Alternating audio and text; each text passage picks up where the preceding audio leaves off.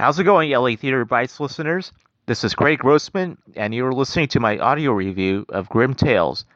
It is being showcased at Theater of Note in Hollywood as part of the Hollywood Fringe Festival.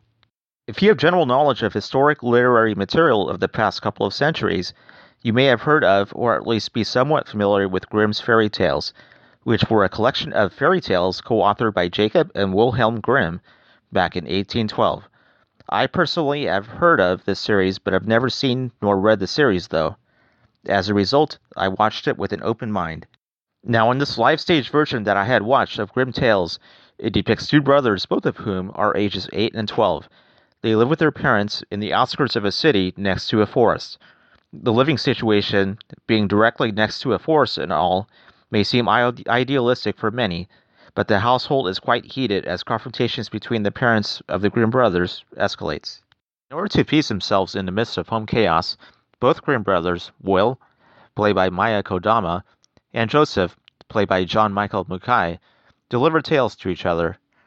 Although the forest surrounds their brother's home, they both share a sense of fear with spending much time there at all. It appears that Jacob is the most vulnerable among both brothers. In the span of both Grimm brothers openly reciting stories to each other, characters from their respective stories, for example, we see Cinderella, a witch, and Rumpelstiltskin, among other characters.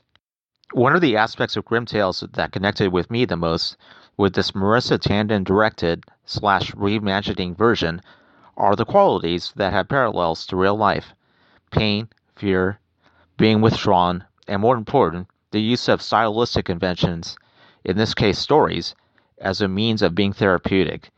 To me, that illustrates a playwright of any play who has certain semblances of great writing skills, whenever he or she uses human qualities to some success.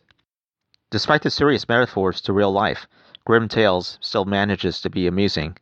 The actors, whom I would guess were all in their 20s, were all energetic and had comical histrionics, along with some lightheartedness as well. My favorite actress was Kodama, who played Will. In my opinion, she hit it all on the right notes with her acting. Now, interestingly enough, she was cast to play a male role that added to some of the amusement that goes along with her character. Jessica Benjamin, who was the costume designer of Grimm Tales, helped modernize the protagonists by having them dress in contemporary clothes. In addition, Cinderella and the witch, and so forth and so on, were dressed as, you guessed it, Cinderella and the witch, with perfection. As a result, I give the costume design good marks. A play like Grimm Tales plays well on the intimate stage of Theater of Note. It's just the appropriate space. 2 ladders, doubling as forest trees, and a white blanket were the only stage props. With that in mind, Grimm Tales still did not completely flow to my satisfaction at all. It could have been the only 45-minute time length. Granted, it was only one act, but it just felt like something was lacking. Overall, I would have to give it an average score of 7. For LA Theater Bites, I'm Craig Grossman.